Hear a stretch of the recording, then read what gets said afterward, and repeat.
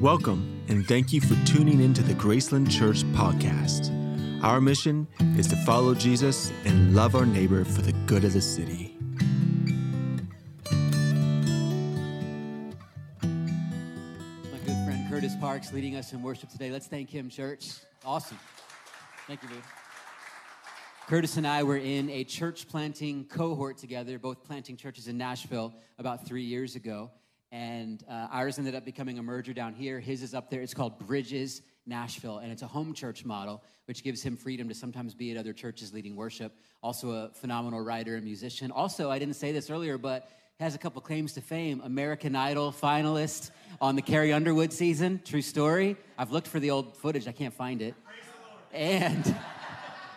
And he was the author of Mark Batterson's worship leader for a bunch of years in Washington, D.C. And Sarah and Curtis's mom and aunt, it's great to have you guys here with us, too. We honor you guys. Thank you. I want to ask you guys to pray for some in our church that are experiencing flooding. Thankfully, no one's hurt, but we did have a few with flooding, particularly Nick and Jackie, who are our creative directors here. They were going to be running sound and slides today, but their basement totally flooded, which is also their studio. And so keep them in prayer. I've been getting texts from people all morning that have various levels of things going on. But thankfully, everyone is safe, and all of Nick's guitars are safe. So that's a good thing, too. Big shout out. At 5:30 a.m. this morning, when I found out they couldn't be here, I texted our audio-visual team. And both Hannah and Travis picked up and made it work here for both services from a 5:30 a.m. text. And Travis has his 2 kids with him, and his wife is out of town, so extra props to Travis.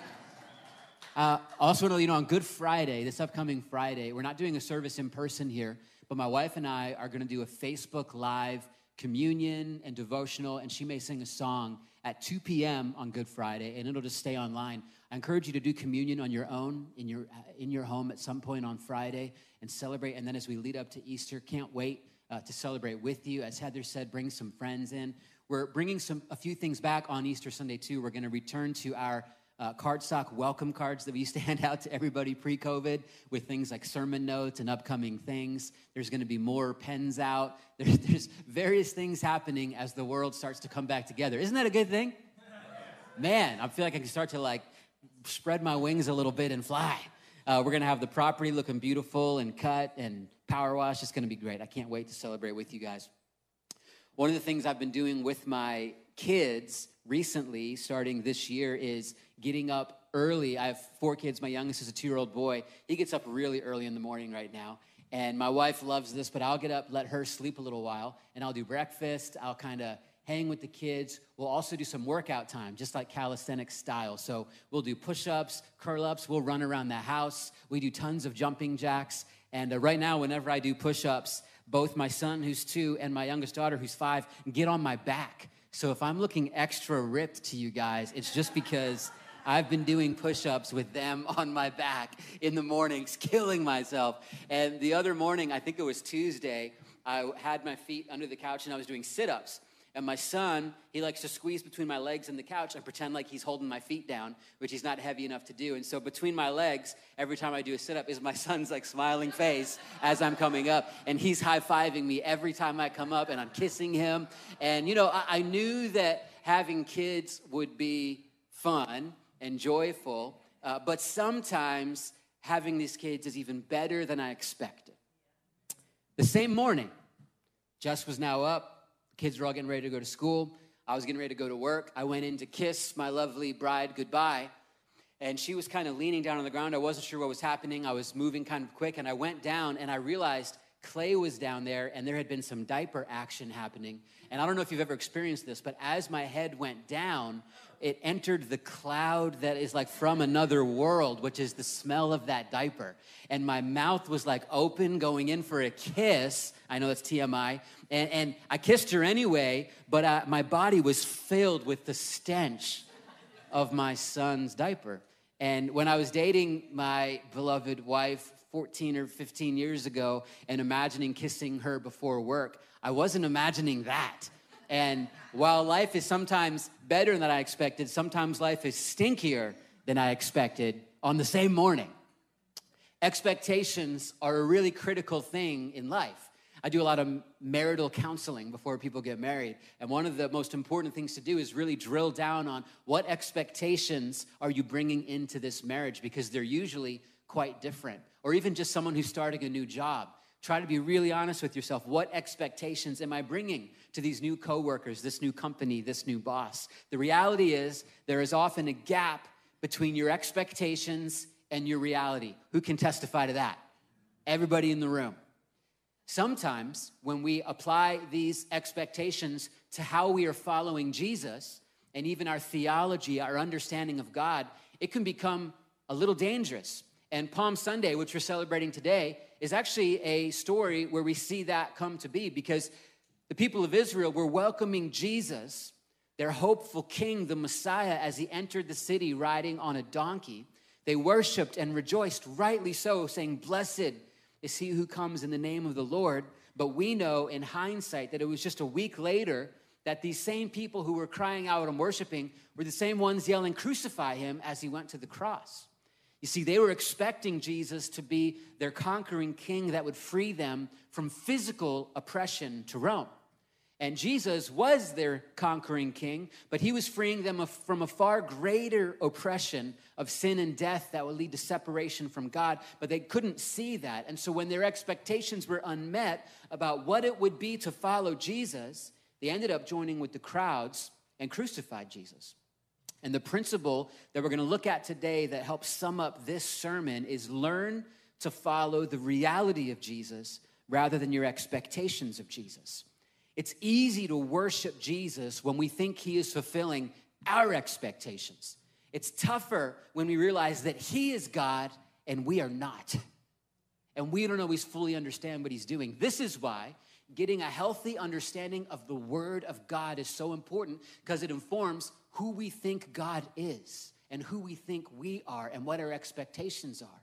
This is why it's so important to be rooted in a church family that believes in Scripture and teaches it, so that we can teach ourselves to expect the right things as we follow Jesus. It's why formation, the banner behind that sign there, is one of our values, because it's so critical that we are intentionally formed in the likeness of Jesus through his word, through spiritual disciplines and practices, and reflecting the fruit of the Holy Spirit. Today, I'm closing our series. I think it's been 9 or 10 parts, Lessons from the Life of Peter. And today's sermon is called, What Did You Expect? And we're looking at 2 particular stories in the life of Peter. One was when he brought the gospel to the Gentiles, and the other is when he had a relational conflict over bringing the gospel to the Gentiles. It's Acts 10, 11, and 15. I'm going to be reading chunks of Acts 11 and 15. If you want to turn there in your Bible, it'll also be on screen. One really important note about the context here is that at this time in the early church, they had still been believing that the message of Jesus, this gospel, this good news, was only for the Jews. So everyone else that's not a Jew in the world is a Gentile. Probably most of us in this room would be called Gentiles. But at this point, the message of Jesus was not going to the Gentiles. And this is where God was shifting that. Starting in Acts 11, verse 1. The apostles and the believers throughout Judea heard that the Gentiles also had received the word of God. So when Peter went up to Jerusalem, the circumcised believers criticized him and said, "You went into the house of uncircumcised men and ate with them." Which part of the tradition of the Jews at that time was not even to associate like that with uncircumcised Gentiles. Number 2, don't expect a life of following Jesus to be free from criticism. God is actually telling Peter to do something that is causing him to be criticized. I remember when I came to know Jesus in my high school years, I didn't know what to necessarily expect from all my friends in my high school and the art school I was in. But guess what? A lot of them criticized me for my newfound faith and passion in Jesus. They did not understand what my life was now all about. The arts culture that I had been existing in was more about the casting off of all restraint. And now I was saying things like, "I delight in the law of the Lord. I will follow the way," and I got criticized. And when you're not expecting criticism, it can actually really discourage you. It can discourage you even when you're expecting it. When you're not expecting it, it can actually lead you into disillusionment because you wonder what's wrong. So it's important to understand criticism comes with being a follower of Jesus. Starting from the beginning, Peter told them the whole story. So he's recounting what happened in Acts chapter 10. I was in the city of Joppa praying, and in a trance, I saw a vision. I saw something like a large sheet being let down from heaven by its four corners, and it came down to where I was. I looked into it and saw four-footed animals of the earth, wild beasts, reptiles, and birds. Then I heard a voice telling me, "Get up, Peter, kill and eat." I replied, "Surely not, Lord. Nothing impure or unclean has ever entered my mouth."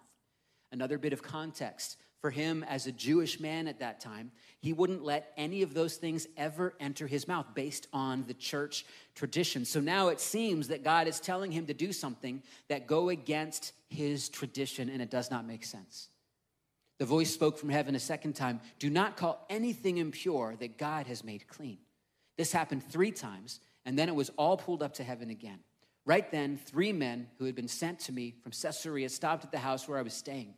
The Spirit told me to have no hesitation about going with them. So normally this Jewish man would not go with these Gentiles if they tried to invite him to go somewhere. Number 3, expect God to challenge your categories. I love this quote from Dallas Willard. Christ is generally outside the boundaries that we would set for him. So there's just a human tendency as followers of Jesus to try to get God in a box that we will control. And then when God challenges the categories that we have imposed on him, we don't know what to do with it. Now, let me offer this important caution. God will never contradict his word. We have his word now. He will never go against that. So don't eat some bad dinner and go to sleep and have a crazy dream and think that God is telling you something different than Scripture. He's not going to change that. But nonetheless, as humans, we tend to impose categories on God. Are you guys tracking with me? These 6 brothers also went with me, and we entered the man's house. He told us how he had seen an angel appear in his house and say, "Send to Joppa for Simon, who is called Peter. He will bring you a message through which you and all your household will be saved." So you can see that the Lord had been orchestrating all of this. I love this part, verse 15. As I began to speak, the Holy Spirit came on them as he had come on us at the beginning. Then I remembered what the Lord had said. John baptized with water, but you will be baptized with the Holy Spirit. So if God gave them the same gift he gave us who believed in the Lord Jesus Christ, who was I to think that I could stand in God's way? Number 4, expect God to do things beyond what you could ask for or imagine. So being careful about our expectations doesn't just apply to things that we will face that are challenging. I think it also applies to, we need to understand that God is going to do things outside of our categories that are amazing, that are beyond what we could ever even dream for ourselves, but we don't get to taste that if we're not actually following Jesus. I remember, some of you guys know some of the history of the last 3 years of what has happened here at Graceland Church, but I mentioned earlier how Curtis and I were both church planters in Nashville. My wife and I thought we were going to plant a church up there, and then someone put me in touch with Pastor Duncan, our pastor emeritus here at this church, just 6 months after we had arrived in this new city where we knew no one. And you put me and Pastor Duncan next to each other, and it's an unlikely pairing, to say the least. I was newly here from Los Angeles. I'm in arts community. Some would look at me and assume on the fringes of culture. Pastor Duncan is a true Mississippi evangelist preacher. Yet, when Pastor Duncan and I started to meet and talk about this potential merger and relationship that takes a high level of trust, God started blessing those meetings with his presence. So it's a category that I didn't expect. It's probably a category that he didn't expect. And then I remember when I first met with some of the board members, which there's at least one here in the room. And in those meetings, as we would share our hearts and share our stories and dream, God began to bless with his presence. And there were tears and a sense of the Holy Spirit pouring out his Spirit afresh and anew on us in a direction that maybe neither of us had anticipated. Expect God to do beyond what you could ask or imagine. Verse 18, when they heard this, they had no further objections and praised God, saying, "So then, even to Gentiles, God has granted repentance that leads to life." I love that. Now, sadly, the dispute did not end there. We're going to jump ahead a little bit to Acts 15, starting in verse 1. Certain people came down from Judea to Antioch and were teaching the believers, "Unless you are circumcised according to the custom taught by Moses, you cannot be saved. This brought Paul and Barnabas into sharp dispute and debate with them. Imagine if someone walked into our church and was like, who among you is circumcised? If you're not, you cannot be saved and your salvation is false. That's essentially what's happening. And it's high stakes because that had been the tradition among the Jewish people. Number 5, expect to work through sharp disagreements as you pursue unity in the church. That's not a negative statement, by the way. And you know why that must happen? Because all of us together are human and all of us together are flawed. And if we don't understand that we will face disagreements, even though we love each other, we will get discouraged and disillusioned when they inevitably come. If we have a high in the sky apple pie idea of the church and think, oh my gosh, it's just so loving and so perfect. I could never have any conflict. Pastor Nathan, he's so great. I could never be angry at him. People say this stuff to me when they first meet me. They're like, Nathan, you're just, I'm so excited to just work with you and serve. And I usually try to tell them, especially if they're that excited, I'm like, I guarantee I'm gonna let you down at some point. And I'm really sorry in advance. When that happens, you're gonna have to choose what to do with that. I hope we can still walk together. It's important to expect sharp disputes. Are you tracking with me? Jesse, could you bring that whiteboard up here to the stage real quick? As Jesse brings this up, and put it kind of right here towards the back. Thank you so much. Everybody, Jesse Wilder. This little demonstration of this grid will help us as we go into chapter 15 because this expectation of understanding that we will face disputes means we have to learn how to have healthy conflict. And Acts chapter 15 just happens to be a case study for how to have healthy conflict in the church. For those of you guys that are leading teams and in leadership here at Graceland, you were a part of a lunch a couple weeks ago with a mentor of mine, Gary Spell, who talked about how to have healthy conflict. He didn't know that I was going to be teaching on this in a couple weeks to the whole church, and I didn't know that he was going to talk to our leaders about that. So you'll see some overlap in some of these principles. But to help set the stage, it's important to understand that at the core, when we're having healthy conflict, we need to remember there are some things that are essential, and they're in the essential center of the target. And as Christians, there's only a few things that are absolutely essential in our doctrine. I mean, one example would be just the idea that salvation comes through Jesus for the forgiveness of our sins. So if someone was here at Graceland Church and totally didn't believe that, they're 100% welcome here. We want them to seek God here, but I would not say that they are in the faith yet. I would not say that they are in the faith that we believe in the scripture of what it is to follow Jesus. But then there's another category outside of essentials called traditions. And in the church world and in life in general, we tend to develop very deeply held and cared about traditions. But in conflict, it's really important to be able to note the distinction between essentials and traditions. Circumcision was being challenged as, is it an essential or a tradition in the dispute of Acts 15? And then the broadest category here is one that there are a lot of these, and those are opinions. My dad taught me early on that opinions are like feet. Everyone has them, and most of them stink. There's a lot in the opinion and tradition category that we might be tempted as Christians to divide with other Christians over. But we are not meant to divide over those things, and we're going to look at this study here in Acts 15 to kind of land the plane of this message. You know, the enemy would love for the church to get more and more polarized. There are a lot of disagreements in our culture, different ways to approach things. A friend of mine wrote this in his book, Dan White Jr. The power of polarization is that it can take people that have something in common, emphasize their differences, harden their differences into disgust, and then turn disgust into blatant hatred for one another. So we want to guard against polarization in the church family when essentials are actually in place. Are you tracking with me? If you think this is a really important thing to talk about, say yes. Okay, good. So I'm going to remind you, you said that when we sit down to have healthy conflict next year or whenever it happens. Acts 15 is a template for us. Here we go. So Paul and Barnabas were appointed, along with some other believers, to go up to Jerusalem to see the apostles and elders about this question. So right away, they looked to spiritual authority.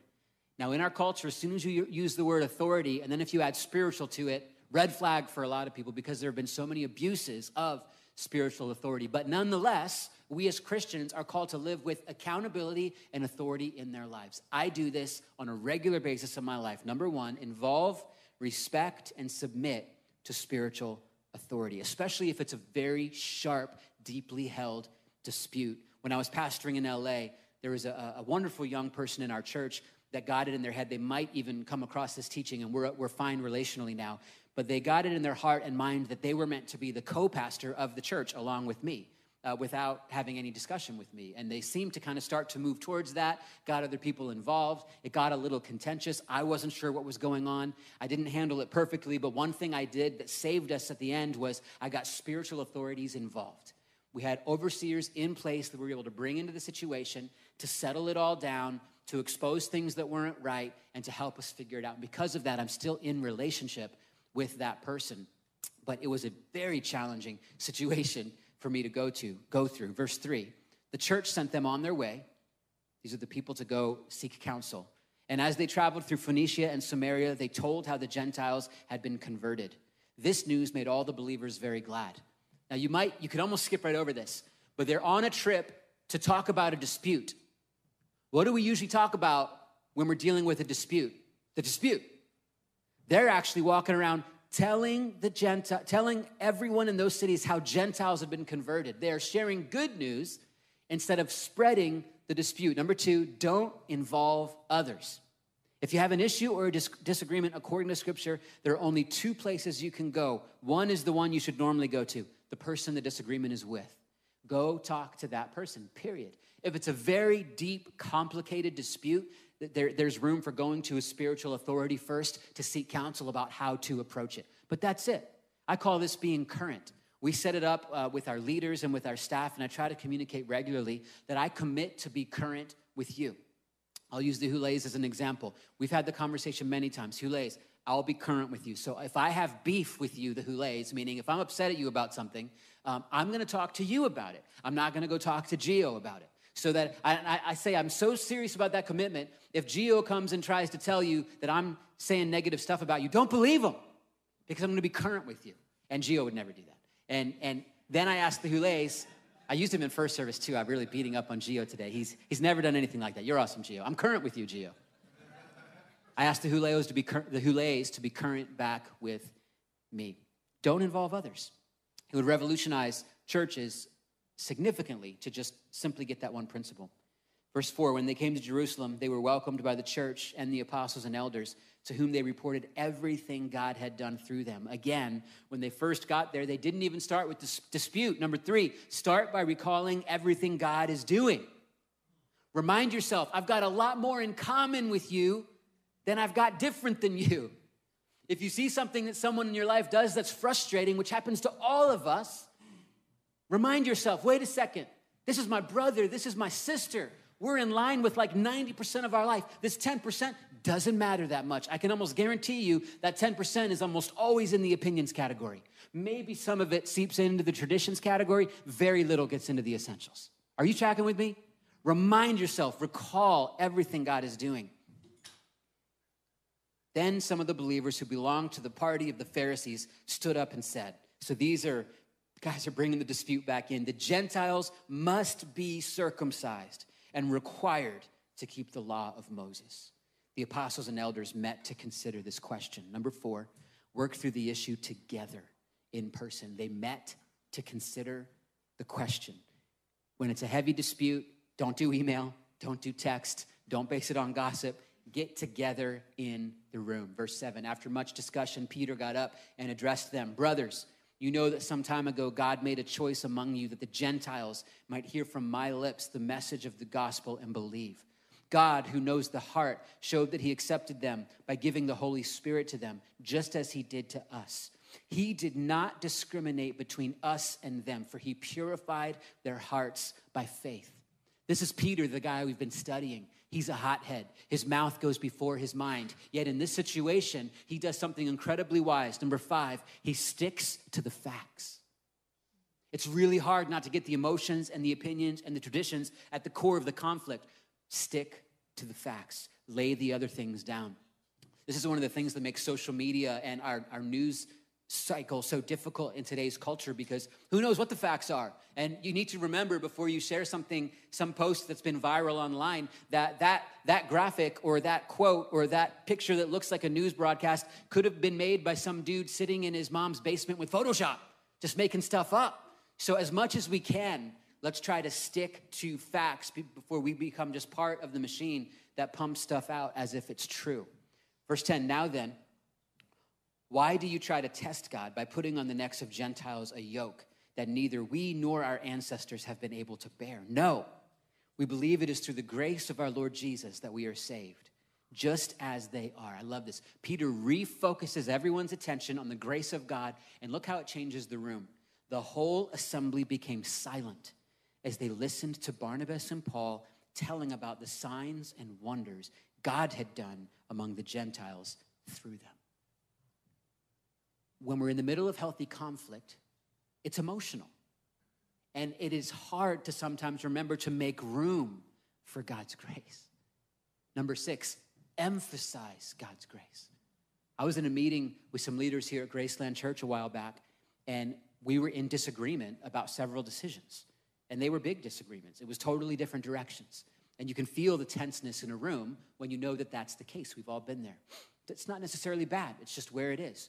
And I can't remember how it got initiated, but someone had the wisdom to say, let's go around the room and each share a little update about what God is doing in our own heart and what we see him doing in the life of the church. And as we made room for God's grace, as we emphasized his grace, the whole atmosphere of the room was transformed. And rather than feeling the tenseness of disagreement, there were tears of joy, celebrating what God was doing. Again, we have way more in common than maybe this one little thing that at the end of the day is just an opinion or just a tradition. Verse 13, when they finished, James spoke up. This is the brother of Jesus. He said, listen to me. Simon, Peter, has described to us how God first intervened to choose a people for his name from the Gentiles. The words of the prophets are in agreement with this, as it is written. After this, I will return and rebuild David's fallen tent. Its ruins I will rebuild, and I will restore it, that the rest of mankind may seek the Lord, even all the Gentiles who bear my name, says the Lord, who does these things, things known from long ago. So James is so wise. 7, use Scripture as the guide. The Word of God is our plumb line for all things. What you or I believe is not the point. The point is, what does Scripture say? Put another way, if the Bible addresses it, my opinion is irrelevant. And it's so powerful. Just remember, Scripture is our guide. Then James says this beautiful line in verse 19. It is my judgment, therefore, that we should not make it difficult for the Gentiles who are turning to God. Beautiful. Let's not make it difficult for students who are turning to God at Graceland Church. Let's not make it difficult for single moms who are turning to God at Graceland Church. Let's not make it difficult for divorced people who are turning to God at Graceland Church. Let's not make it difficult for addicts who are turning to God at Graceland Church. Let's not impose our traditions or our opinions on people that are turning to God. And to do that, we must do this: sacrifice preferences. And it is a sacrifice, because we all have preferences when it comes to our opinions and traditions. I've got them, you've got them. I try to remind myself as I steward the role of being the senior pastor here that just because I'm in that role does not mean it's about my preferences. It is the Lord's church, and we are here to serve and to reach people and to contextualize the gospel here. So it's not about what I like or I want. Lord, it is your church. His kingdom come. His will be done. And the only hope we have of unity in the church is all of us continuing to learn that lesson, to sacrifice preference. And instead of getting frustrated over things, offer a whole load of grace to each other. Love covers over a multitude of sins. And we do sin against each other in the church. How many of you guys have been sinned against in the church? I have. How many of you guys would also raise your feet and every finger? How many of you guys have been sinned against? We have. How many of you, they're sitting right next to you right now? No, I'm just kidding. Probably a lot. That's truth. That is life. We hurt each other. We have sharp edges. So we have to offer a whole load of grace. We have to sacrifice preferences. I want to fast forward and paraphrase a bit of the story for time. They send delegates back to the church in Antioch where the dispute started, and part of it said this in verse 28. It seemed good to the Holy Spirit and to us not to burden you with anything beyond the following requirements. And they list a few things that had to do with their culture at that time, but they decided not to impose circumcision. I love that phrase. It seems good to us and the Holy Spirit. You know what it means? It means they sought God's will together. Number 9. Learn to actually seek his will. Verse 30, the men were sent off and went down to Antioch, where they gathered the church together and delivered the letter. The people read it and were glad for its encouraging message. Judas and Silas, who themselves were prophets, said much to encourage and strengthen the brothers. After spending some time there, they were sent off by the brothers with the blessing of peace to return to those who had sent them. But Paul and Barnabas remained in Antioch, where they and many others taught and preached the word of the Lord. The last point here on healthy church conflict is that it ends, so move on. Probably the most defining mark of healthy church conflict is it's over. We have dealt with it and we move on, rather than the very easy but damaging passive aggressiveness that we love so much. Of the conflict is there, but we never air it out, and we just hate each other. And we're just bitter, and we're just blaming.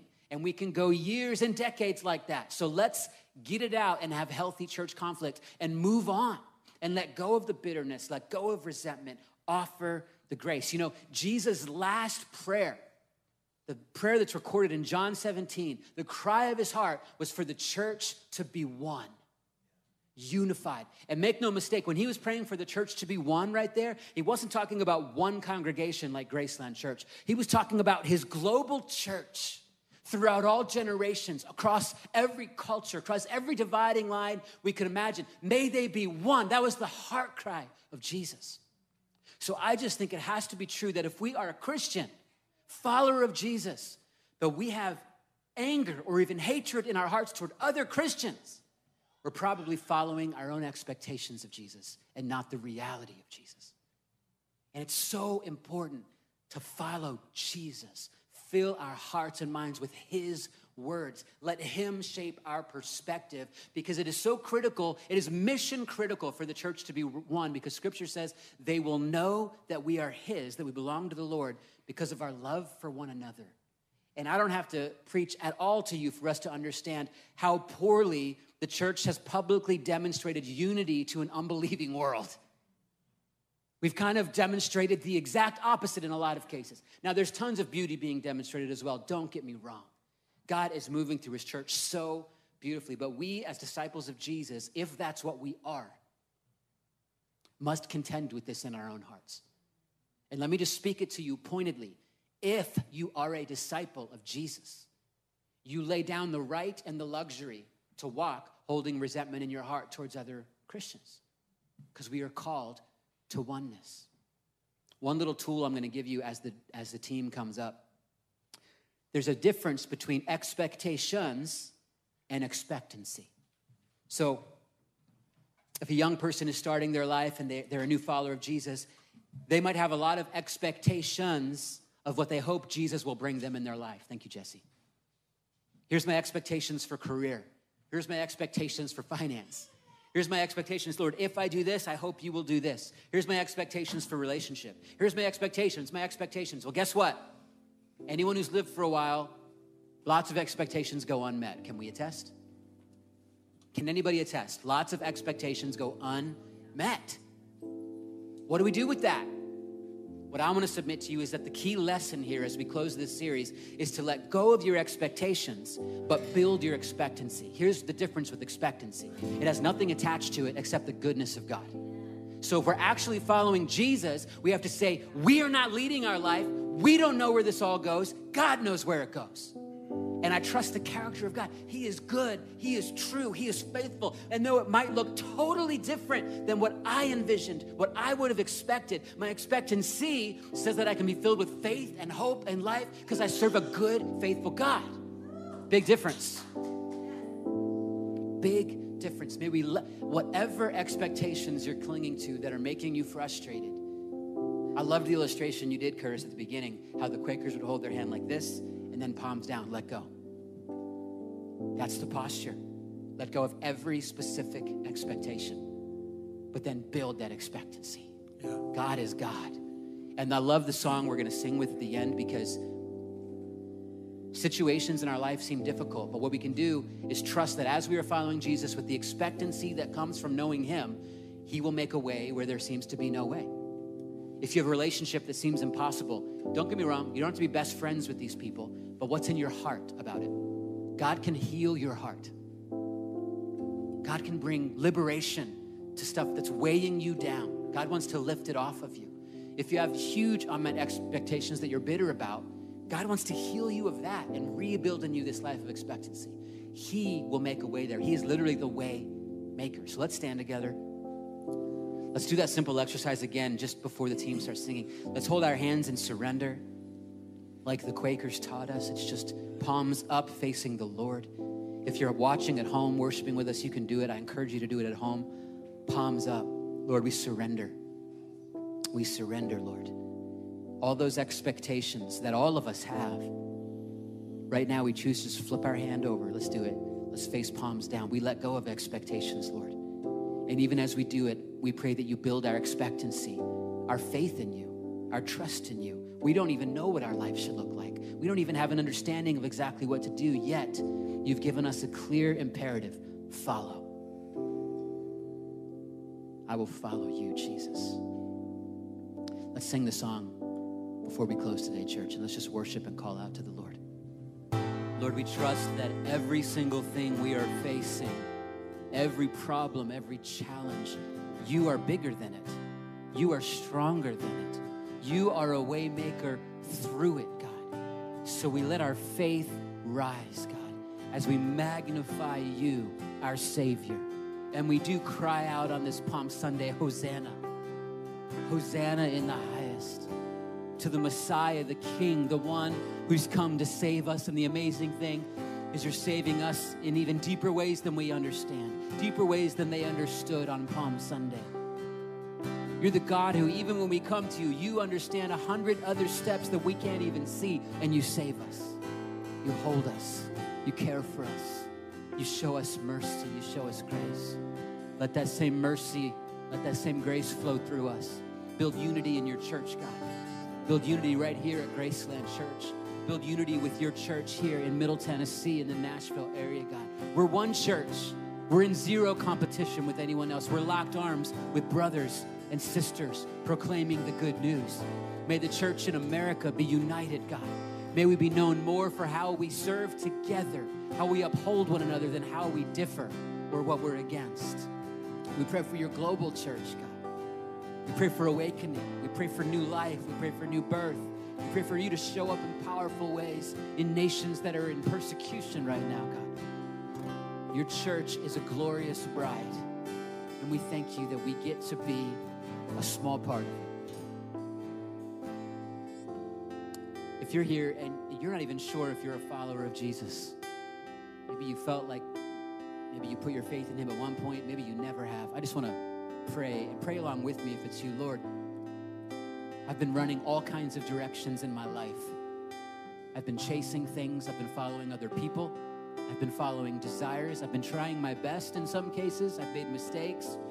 I've fallen short, but right now, here in this moment, I want to answer your call and say, Jesus, I want to follow you for all of my days. I want to follow you with all my heart, soul, mind, and strength. Forgive me for where I've fallen short. Thank you for your mercy and grace that is fresh for my life today. Thank you for washing me clean, for this clean slate that you've set before me to run in fields of grace, clothed in the righteousness of God. I commit my whole life to you. I want to follow you all the rest of my days, Jesus. I'm yours. Help me, I pray in Jesus' name. If that's any of you here, please talk to me. We want to pray with you. We want to resource you. Thank you for your blessing today, guys. Let me pray this benediction and we'll be dismissed. May we rise to the purpose God has vested in each of us. May we answer his call and say, your will be done and not mine. May our hearts know the trust of not being afraid. and our confidence rooted in the knowledge that nothing is impossible with God. So go forth this week remembering the love of the Father, of the Son, and of the Holy Spirit. Amen. Love you guys so much. Have a great afternoon. Thanks for tuning in online.